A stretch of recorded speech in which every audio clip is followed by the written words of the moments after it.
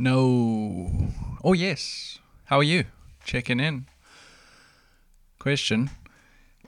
What's wrong with being so happy about or from surfing? It's not really a problem unless you asked yourself this question. I asked it of this morning. Asked it of myself this morning. Waves were fun. I mean, I'm talking really fun. One of those when you're in the middle of summer, imagining when winter's coming, what it's going to be like. You picturing this morning. Absolutely. Anyway, up early, had fantastic waves, but I was sitting in the lineup out the back after some really good waves and considering how frivolous life must be if this surfing thing makes me so happy.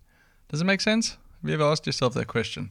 And this isn't the first time I've asked myself this, but it comes because you want to tell the world how amazing this is, and obviously you don't do that, but you can imagine trying to explain to someone in your household, whoa, how amazing it was. And yeah, those efforts are quickly quelled.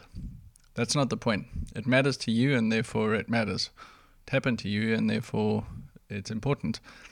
So, leveraging the whole thing and seeing the depth that you can uncover within your own surfing, that's why we're here, that's what we do, that's the fun part.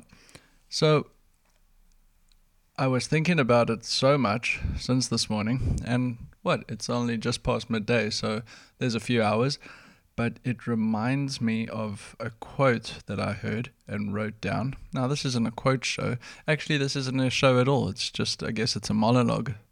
I'm hoping it's a dialogue within your own reasoning and perspective, but try this on for size. This is Willa Cather. It says, "This is happiness, to be dissolved into something complete and great." I'll read it again. "This is happiness, to be dissolved into something complete and great." This is it. I think that's what this feeling of stoke can be summed up as. And there's varying forms. Maybe it's just this perspective of today, being entirely surrounded by water within a barrel and traveling through the vortex. The best ones were the ones you didn't even make out because the view got so amazing, the way the light was casting across the drawn up face. Anyway, enough about what I was doing in the water, but the vision and the happiness it brought led me to think about that. Now, I did tell you last time that we're going to talk about a board that came into my life and how those things happen, an old board.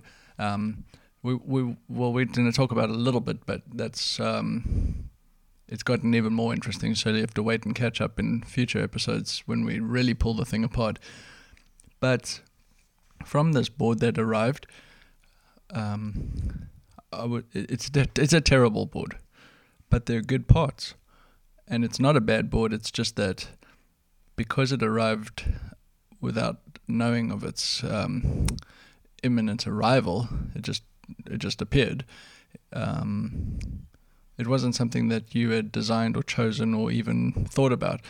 So from there, it wasn't a judgment of its character, it was a distillation of its parts, because there was something to the joys that it brought, but perhaps more so the joys it could bring. Not necessarily redesign, but continuing this imagination. Because I don't want to say a reimagining it.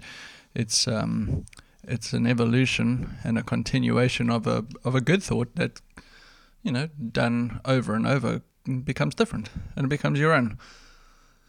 So This is the problem with asymmetry now, because working on boards, I built myself a lot of boards, of course, but you need to make it bigger than just your own feedback, and this takes time and effort. But Ash has been in the wings here and helping tremendously with that over the last couple of years, bunch of months.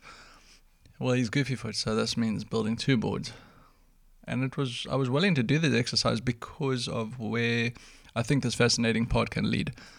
So let's shortcut this story because we're going to get back to it. Why am I telling it to you alongside this concept of being happy, the concept of stoke, being dissolved into something complete and great? There those words are again. Well, that was good within the water today, But when it comes to designing surfboards and perhaps whatever puzzles you're working on within your life, it was we built these boards, and then we were pulling apart which parts were changed, and there's been a few test sessions on, showing some great promise, very exciting. But my job is to not throw out the baby with the bathwater, which is just the way of saying, because we need to find ways to talk about surfboards. So try on these catchphrases, and sometimes they help pull things apart, but without making a change and losing what's good, making a change that's once again cohesive, that builds on the parts that are established and are working, and then not making a change and letting other things that were working well stop working. So it was a banter back and forth, knowing that we were on the same, well, it was on the same board because they were different boards, but a regular foot and a goofy foot, left foot forward, right foot forward version, but essentially the same board to my best ability, hand shaping as I do all of them. The similarity, but then the waves were different because we were sitting on a left in one session, I was surfing a small right on another, there was beach breaks, there was reef breaks, and yet when we came back together with some of the information, some meaning not some of the information, I mean the total adding of this information together, it was quite interesting. And this was the wisdom that Asher had learned recently. So I learned a lot from that guy, so thanks for that meandering conversation which led to this wisdom, where he said, I'm not going to tell you what the changes should be, I'm just going to tell you what the problem is. And therefore, as a designer or board shaper or board crafter, listen to the problem and make the solution. Don't try and forecast the solution. That could be really helpful within your own surfing and your own surfboards. So wherever you're getting your boards from, don't approach with the negativity maybe, because that is, although it can be helpful, it could be spreading negative light. Approach with fascination and unpack the problems. Obviously share the joys too, but those problems or pain points can be designed around way more accurately. And once you get it all together and eliminate those things, you're into a new realm, and that's where the fun keeps happening and progress continues. So it started to make me think about, even just today, this happiness and the frustrations, because there were some in the water too, but there was only because of my own, at this point, lacking and ever-growing technique and understanding of how to surf waves, which will go on forever, which is so exciting. Why does there always have to be a need to have an end goal? We're just on this journey. So I digress. The picking out the problems within a design or project is as applicable to picking out the problems within your own surfing and wave riding. So I did this the other day, probably 2 weeks ago now. I saw a guy in the water, and I'll keep the story short because it's not really about the story, but it's the concept. He took off on a wave, and it was a really, let's call it was one of the less perfect waves of the day's offerings, because there were some great waves.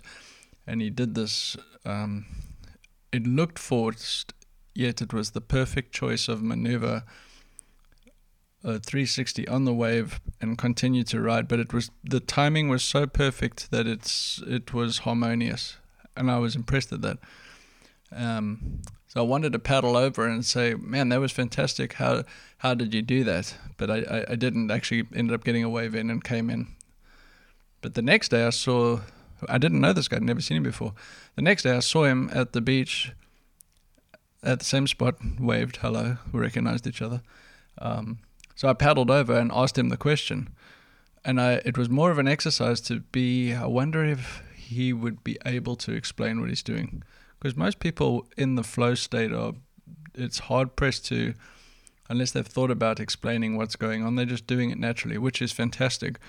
And not everyone needs to be a surf coach out there. And so I was pushing him in an area, but the reason I did it was because I hadn't ever done that before in the water. Definitely asked people about how to surf or parts of surf technique at great length, but in a more around a table or a beer setting. So this was an interesting study, and he did a terrible job at trying to explain it at first stab, and then after a few go-arounds within his own mind, articulated things fairly accurately. But what it actually did was made his curiosity about what he was doing in the water clearly greater. Not because he surfed any differently, but it was a nice way of saying that was really beautifully done, like keep it up kind of thing. But also his own reflection on what he was doing was clear. I've seen him since in the water, and it's even brought a smile and a little wave. My point is, we're the problems, and I think the solutions are all around us. If you're observant enough, you can pick them out and try them on for size yourself and grow much more quickly. But if you're at a stopping point because of not enough information, usually there's too much information, let's be honest, paddle over and ask someone. I don't know why this is so rare or strange within surfing, and we're not trying to kook the whole thing out here, that's for sure. But at the right time and moment, especially in critical situations, I'm wondering if this is going to be something that's going to become more commonplace as surfing grows. There's people that take it more preciously and hold it more seriously because of its preciousness. I just think about how the rest of parts of life you can ask somebody for perspective or input, whether they are a trained coach or not, and you get some. So might be working for you. Ask somebody how to do something if you're not sure. It happens in this workshop every now and again, people asking technique or fundamental questions. Sometimes I know them, sometimes I don't, and yet it's always fun unpacking them together because you learn things as you teach, or you learn things as you explain, or you just learn things. So that was fun, but I hope you're a happy surfer. And when I mean happy, I mean to be dissolved into something complete and great.